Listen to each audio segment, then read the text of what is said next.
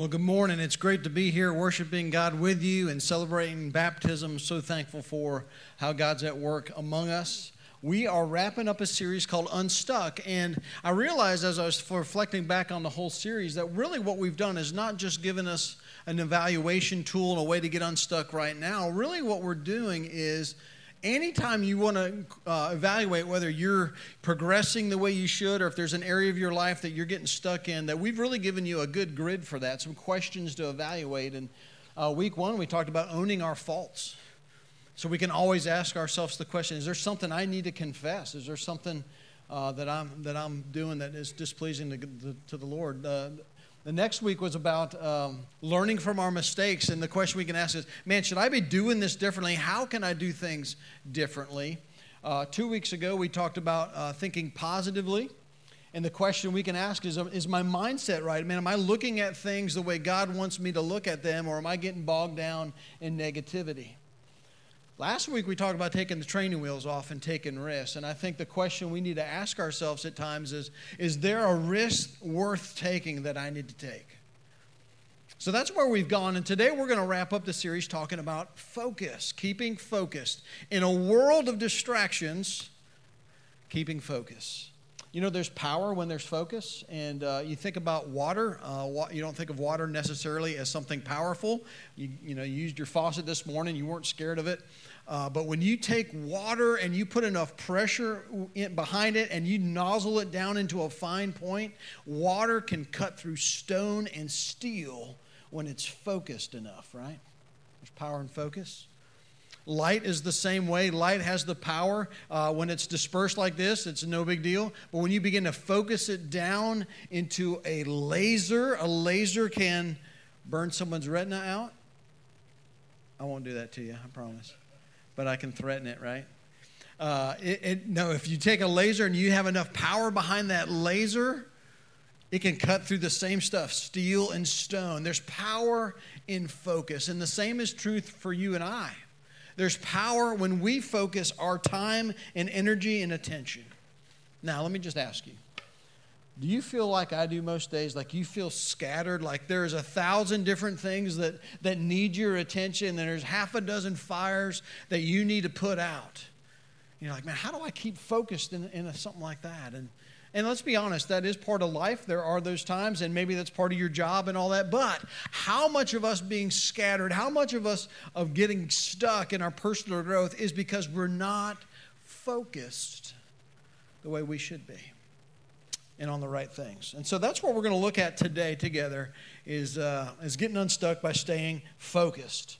We're going to look at John the Baptist, and we're going to pick up a story in John chapter 3. John was the hot ticket in the whole region of Judea. Everybody was flocking to him and listening to his teaching and watching him eat locusts and do weird stuff like that. And he was baptizing people, and he was the show in town. And then it says this. Some of his inner circle came to him and said, Rabbi, that man you were with on the other side of the Jordan, the one you testified about, look, he's baptizing and everybody is going to him. So the people that were following John stopped following him, and they started following this upstart rabbi from Nazareth named Jesus. I think I'm doing that. Sorry. They started following Jesus. And his inner circle was pretty upset about it. And so he says, listen, I love John's response. He says this, a person can receive only what is given to them from heaven. You yourselves can testify that I said, I am not the Messiah, but I am sent ahead of him. The bride belongs to the bridegroom. The friend who attends the bridegroom waits and listens for him and is full of joy when they hear the bridegroom's voice. That joy is mine, and it is now complete. He must become greater, and I must become less. In the midst of his whole world being turned upside down, and literally just a few days from going this attraction where everybody wanted to come and listen to John, to where he was now passé and he was not the hot ticket anymore, John keeps his poise. He's unraveled or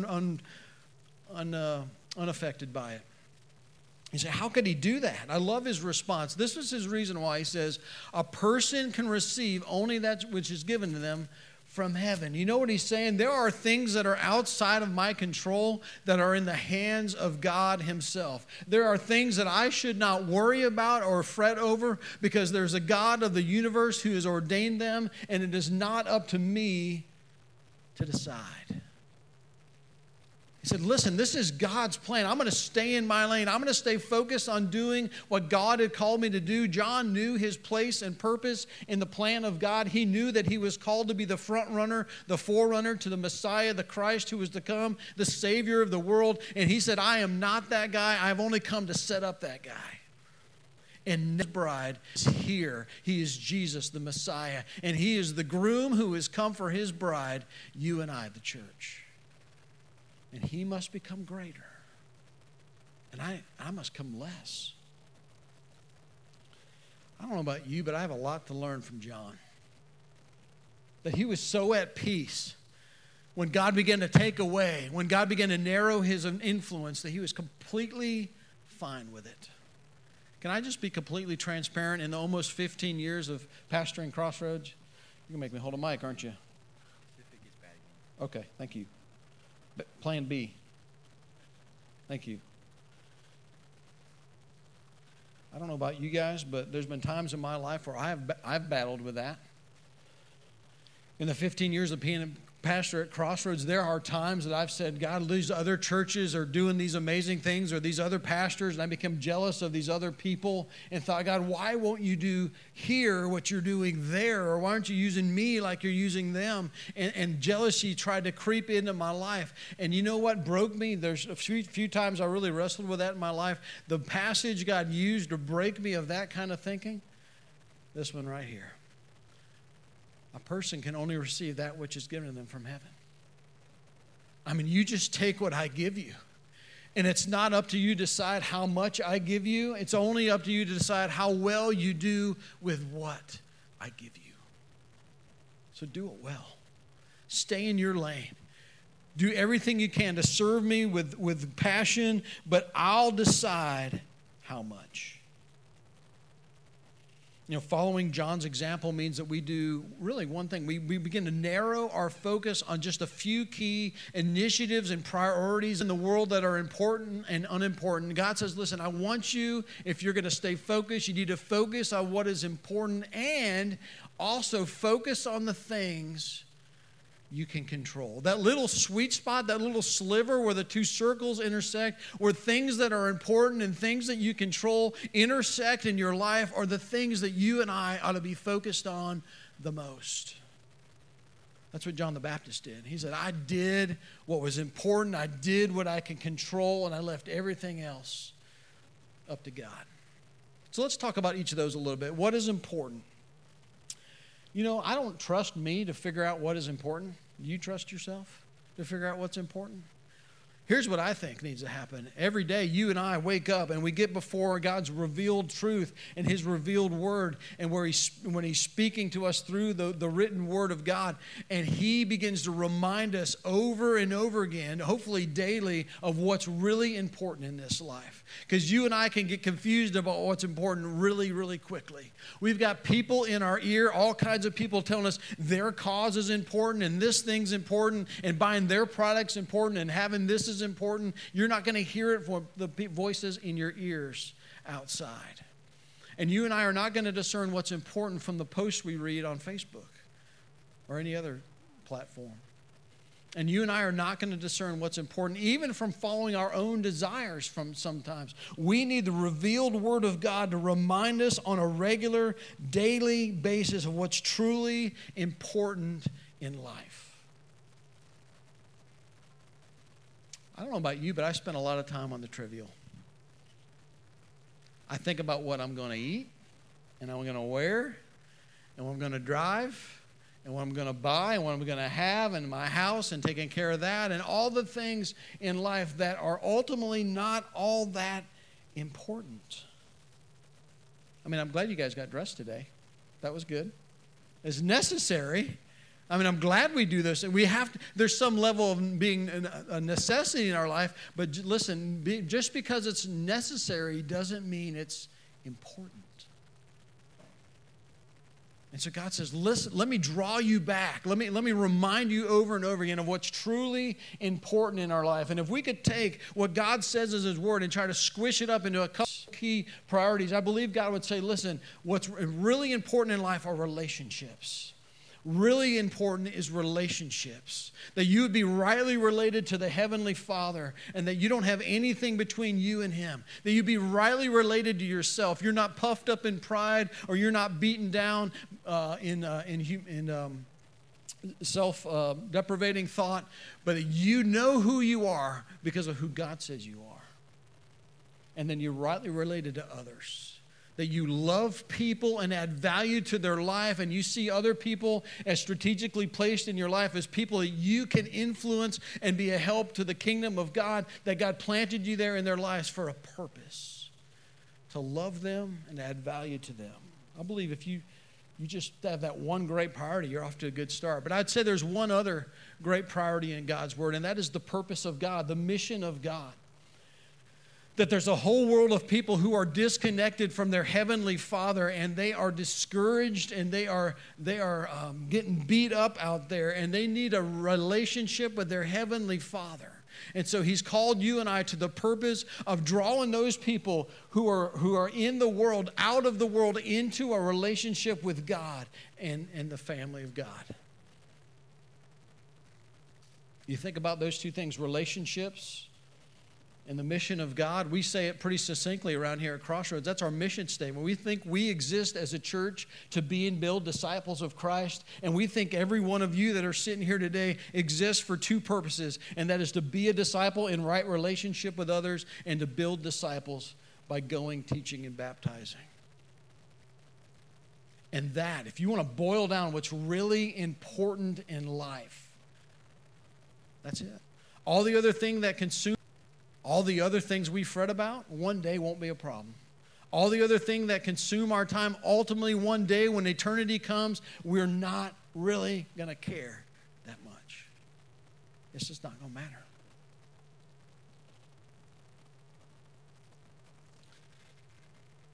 So let's talk a little bit about control. We've talked about what's important. What about what we can control? I think if you and I are going to focus on the things we can control, that means we're going to need some self-discipline to not let our thoughts scatter in a million different directions. I also think it takes a great deal of faith. Because whether you realize it or not, there's a whole bunch of things not only that are unimportant. I mean, this screen could go on for miles of all the different things that we give our time and energy to that aren't important. But on the other side, the same thing can be true. There's all kinds of things happening in our world, in our society that are just, they may even be important, but they're outside of our control. And it takes faith to focus on what you can control because you have to entrust everything else, the screens and screens of things you can't control, to God. And say, God, this is a you thing, this isn't a me thing. I've got to trust you that you know what you're doing, that you have an outcome in mind, that you have a purpose in it, that you are working your plan even when we don't see it.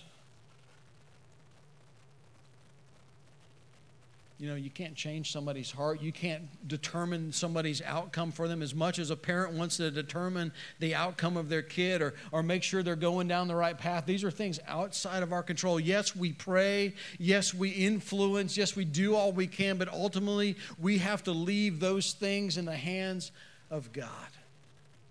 I get reminded of that 3 times. I've had to watch my kids drive out of the driveway for the first time on their own. I'm like, well, it ain't up to me anymore.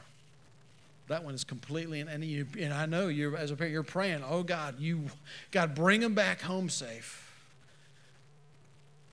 It takes faith to say, you know what, God, you love them more than I do. And you say, listen, that's why I'm worried about them. And listen, when you're fixated on anything outside of that circle of what you can control, what that's called is worry.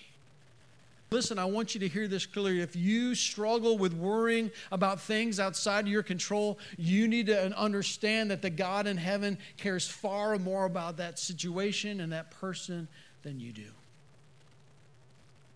It's like, you think you care. You think you want them to drive back home. I want it infinitely more. And faith says, God, I can trust you when things are outside of my control. God, I can trust you though I don't understand. God, I believe that you know what's best for them more than I do. God, I believe that you have a plan that I can't see, that you're working your plan. And that faith says, God, I'll trust you now for what I can't control.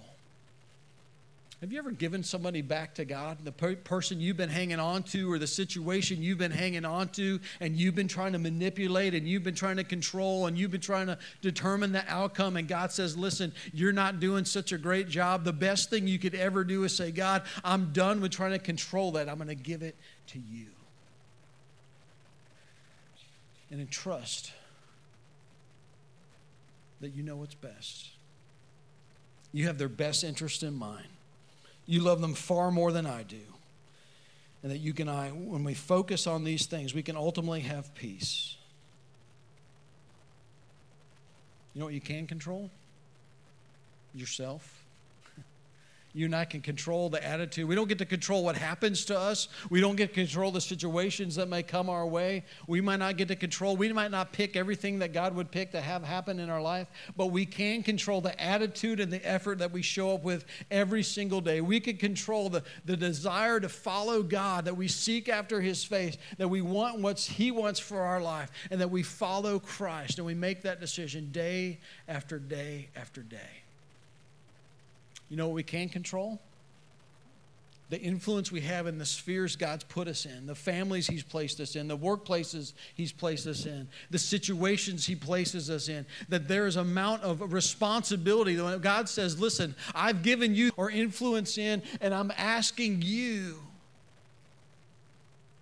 to exercise influence for me. Because that's what you can control.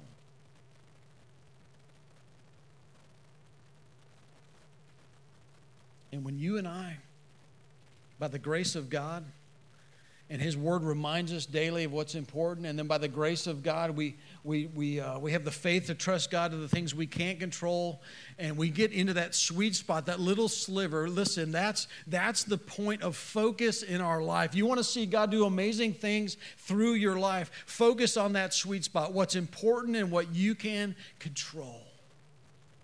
There's power in that focus. God put you in that family for a reason. God put you with those people for a reason. God gave you that job for a reason. That God has you planted in that place for His purposes and for His glory. Now, we could all go home and say, got it. Important, control, little sliver, sweet spot, go. And we'd have a good start. But listen, I want to warn you of at least 3 focus killers that I've found true in my life. You might find true in there. If there's some focus killers out there, number 1, we will lose focus if we are focusing on our past. If we're focusing on our past. The scriptures and the Gospels record 2 places where Jesus invited 2 different men to follow Him, and they didn't follow Him. The first guy says, listen, I need to go bury my father, so I can't really follow you right now, Jesus. And the other guy said, well, hey, let me go say goodbye and put my affairs in order, and then I'll come back and I'll follow you, Jesus. And then in Luke 9, it says, Jesus replied, no one who puts a hand to the plow and looks back is fit for service in the kingdom of God. This is one of those verses you think, man, Jesus sounds harsh, man. He is down pretty tough on these guys. What's going on? Well, the reality is, in both of these instances, there's a big subjectiveness to their lack of commitment. The first guy, there's no end in sight with the father dying. The dad isn't dead yet. He's waiting for his father to die. And eventually when his father dies, he wants to be there to take care of it. So he's putting Jesus off in the moment and indefinitely and said, I can't commit to you. I'm stuck here. And then the other guy, in the original language, we were learning that when he says, I got to go back and say goodbye, it's not like he just says, let me go throw a few things in my luggage and then I'll pack up the camel and I'll come follow you here in just a minute. Just give me a couple minutes. Really what he was saying is he needed to put his affairs in order in like instructing his servants and changing over ownership and leadership of his family business. And all these things had to be dealt with and administrated before he could come and follow Christ. And he was looking back. And then as he's looking back at what I've got and what I have and what I don't want to let go of and what's in my past, then I'm missing out on what Jesus is calling me to today. Both of them. So I think the same thing can be true for us. When we look back in our past and we're stuck in our past, it does some things in our head and we miss out on in the moments that God's given us today. And some of us think, man, you don't know my past. And you think, you legitimately think that what I've done in my past disqualifies me from knowing and receiving God in my life today. Or some of you think, man, if you knew what happened in my past, I'm not qualified to serve God. I can't be useful to Him. He can't use somebody like me. Or some of you might say,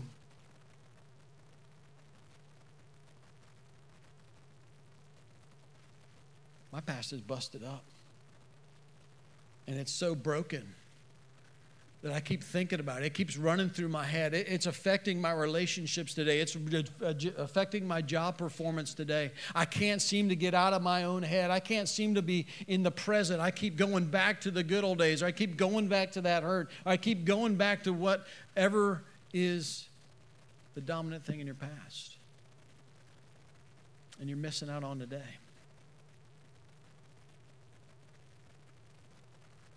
Listen, if your past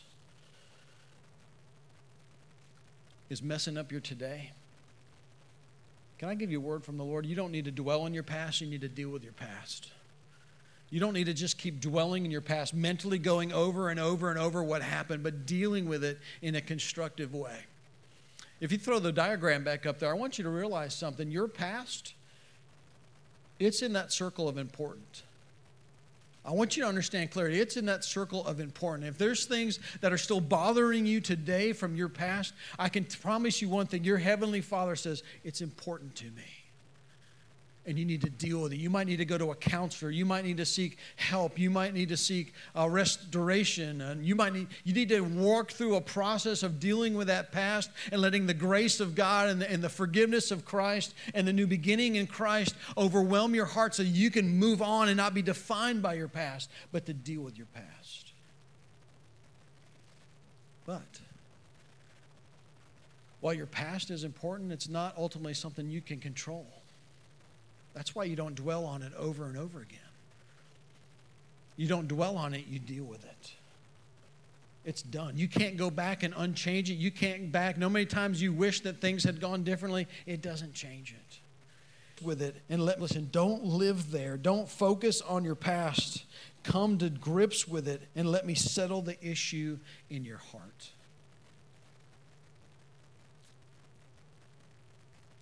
Second focus killer. And this, I don't have a verse for this. This is just where we live in our world today, is that you're always going to respond to distractions.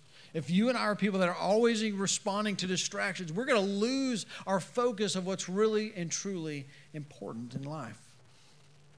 I wrote this in my notes. You do not always have to be at everyone's beck and call.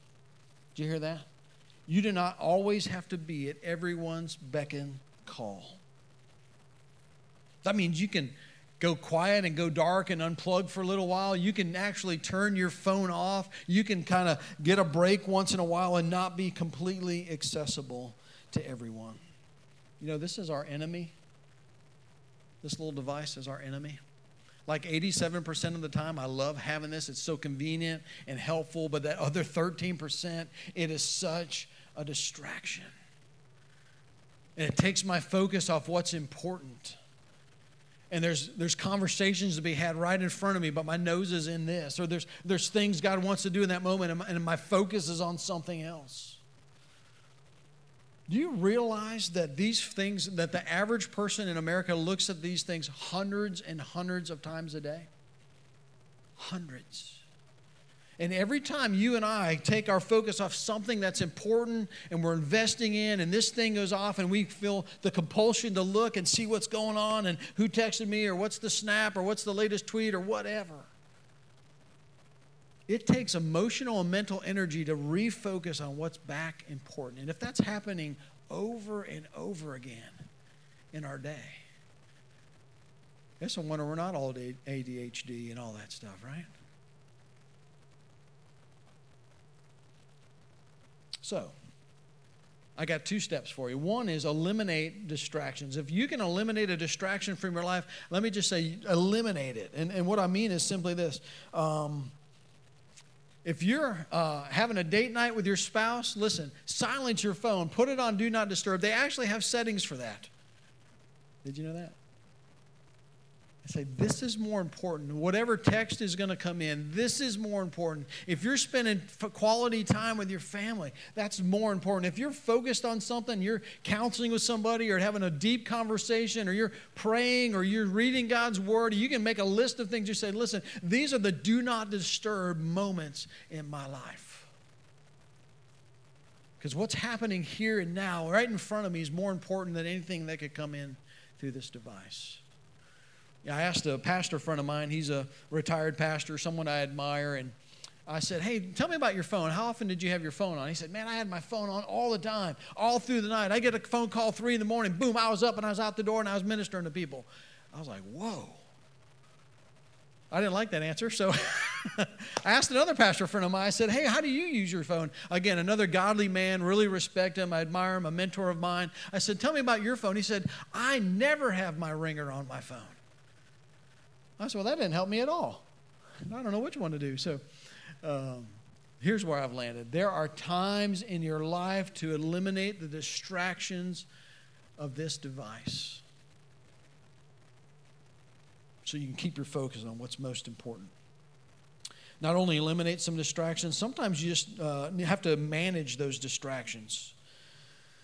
You know, every one of your apps on your device has a way you can manage the notifications, right? If it's going to vibrate or make a sound or pop up a little icon or have a little number next, you can manage all of that on your notifications. And you guys knew that, right? You're not a dummy like me. I just figured this out. So anybody else, if you've got a bunch of stuff at the top, it drives you crazy? Like you can't go to bed till you clear it, and then you got to quick go to bed before somebody else calls you. Yeah, that's me. You're my people. I'm not going to tell you, but, well, I will tell you. My wife, it like doesn't bother her. And I see her phone. I'm like, oh, you got to clear those. Clear them. Has it ever been cleared? No. Don't you lie in church, girl. I haven't ever been cleared. To each their own. But listen, I only have 2 apps that notify me audibly that something's coming through. And I only have 5 apps total that pop a little icon up at the top. There was a day that I had a whole bunch of things popping up, and every time I got a new tweet, I got a notification, and it popped up at the top of the screen. I couldn't stand having that little bird at the top of my screen, so I had to click on Twitter and find out that Katy Perry and Orlando Bloom were back together. And I'm like, who cares?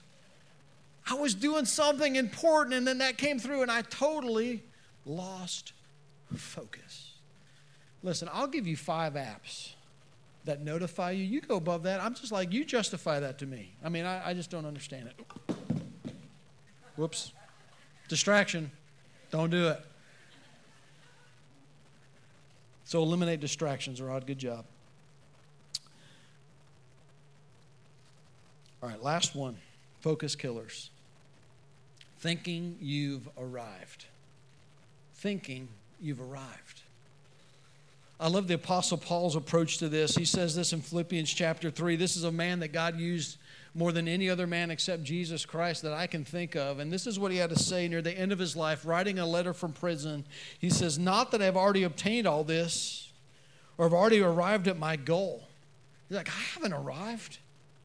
But I press on to take hold of the for which Christ took hold of me. Brothers and sisters, I do not consider myself yet to have taken hold of it, but one thing I do, forgetting what is behind and straining towards what is ahead, I press on towards the goal to win the prize for which God has called me heavenward in Christ Jesus. He said, there is no arriving, there is no settling down, there is no powering from what God wants me to do. He said, listen, I am going to keep pressing on because I am not a finished work yet. And God isn't finished with me yet either. He could have cruised, man. This is the guy that literally movements of disciples that were growing on different continents because of his church planting work. He could have taken his foot off the gas, but he didn't. And a guy who God used to write a dozen books in your New Testament, and he's penned all these letters that would later become Scripture and recognized as Scripture.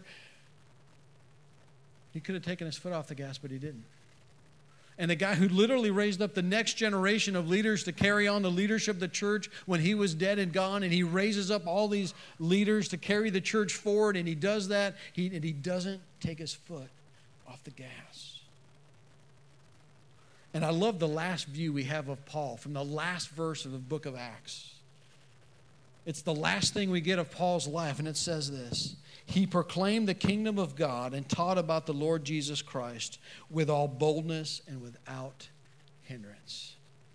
That's the last thing you see him doing. Exactly the same thing he's been doing. He knew what was important, and he knew what he could control, and he was laser focused at running his race and doing his part, that people might know the Savior, that people might be connected with one another, that they might have true community and Christian fellowship, that the church might thrive and flourish, that disciples would be made, and that the whole world would know that Christ had come to settle the score between man and God and bear the weight of our sin, that all might be set free through faith in Jesus Christ. And he never stopped focusing on that little sliver. He said, I haven't gotten there. Until God takes me home, that's where I live. That's my focus. You know, success can breed apathy. Not for Paul. It was said of Abraham Lincoln one time, a man said, nearly all men can stand adversity. But if you want to test a man's character, give him power. I would add to that success.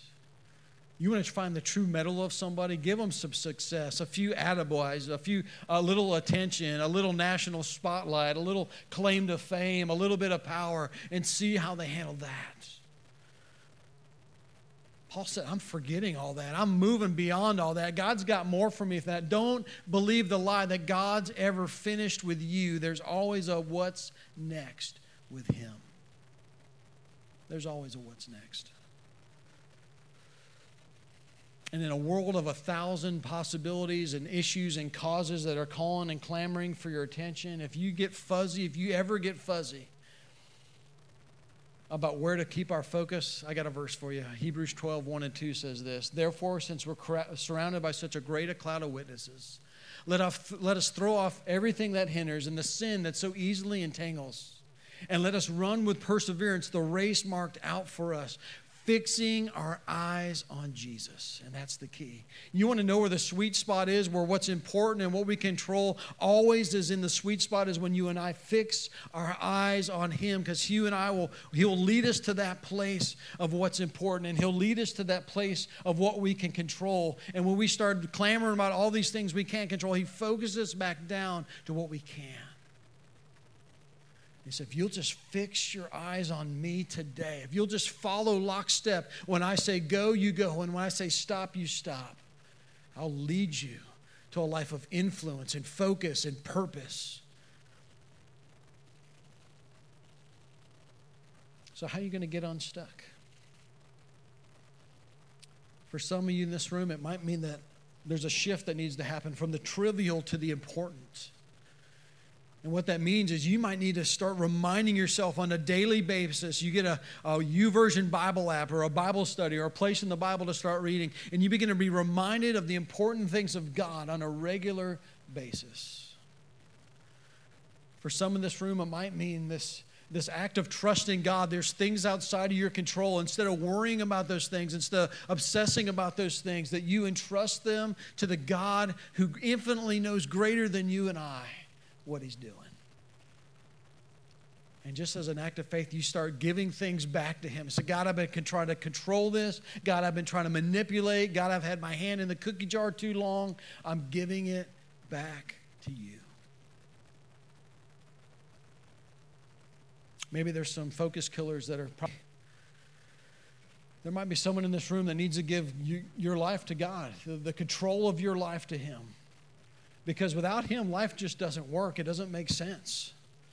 See, without God, you're always going to waste your life on the unimportant. And without God in your life, you're always going to seek to control things you can't control. And yet there's a God in heaven who says, listen, I'm willing to take that burden. And the reality is your past does disqualify you from relationship to me, but the good news is you getting entrance into my family is not based on your qualifications, but on the qualifications of Jesus Christ. And that He came in perfection. And He came as a sacrifice for your sin and for my sin. And He took the stain of your sin and my sin, and He bore it upon a cross. And He paid for it in full, that you and I might have a relationship with God through His Son, Jesus Christ. He did all those things for you and I. If we will choose Him as our Savior, the one who forgives us, and the Lord, the one who leads us. Will you bow our head in prayer?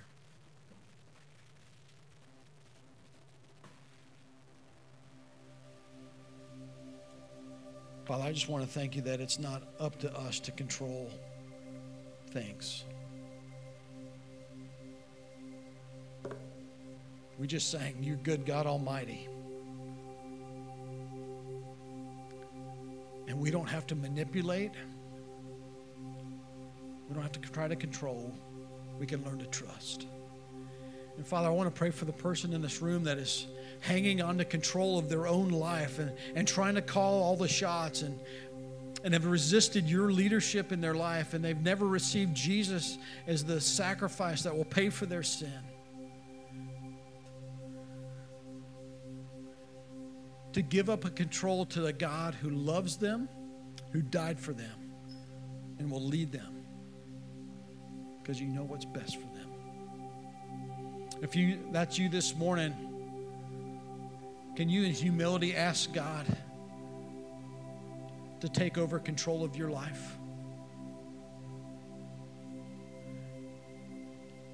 And to shift the focus of you being worthy to the fact that Jesus makes you worthy. And put your faith in a Savior who died on the cross and rose from the dead. Jesus, the Savior of the world. If that's you today, just say, God, I invite You into my life.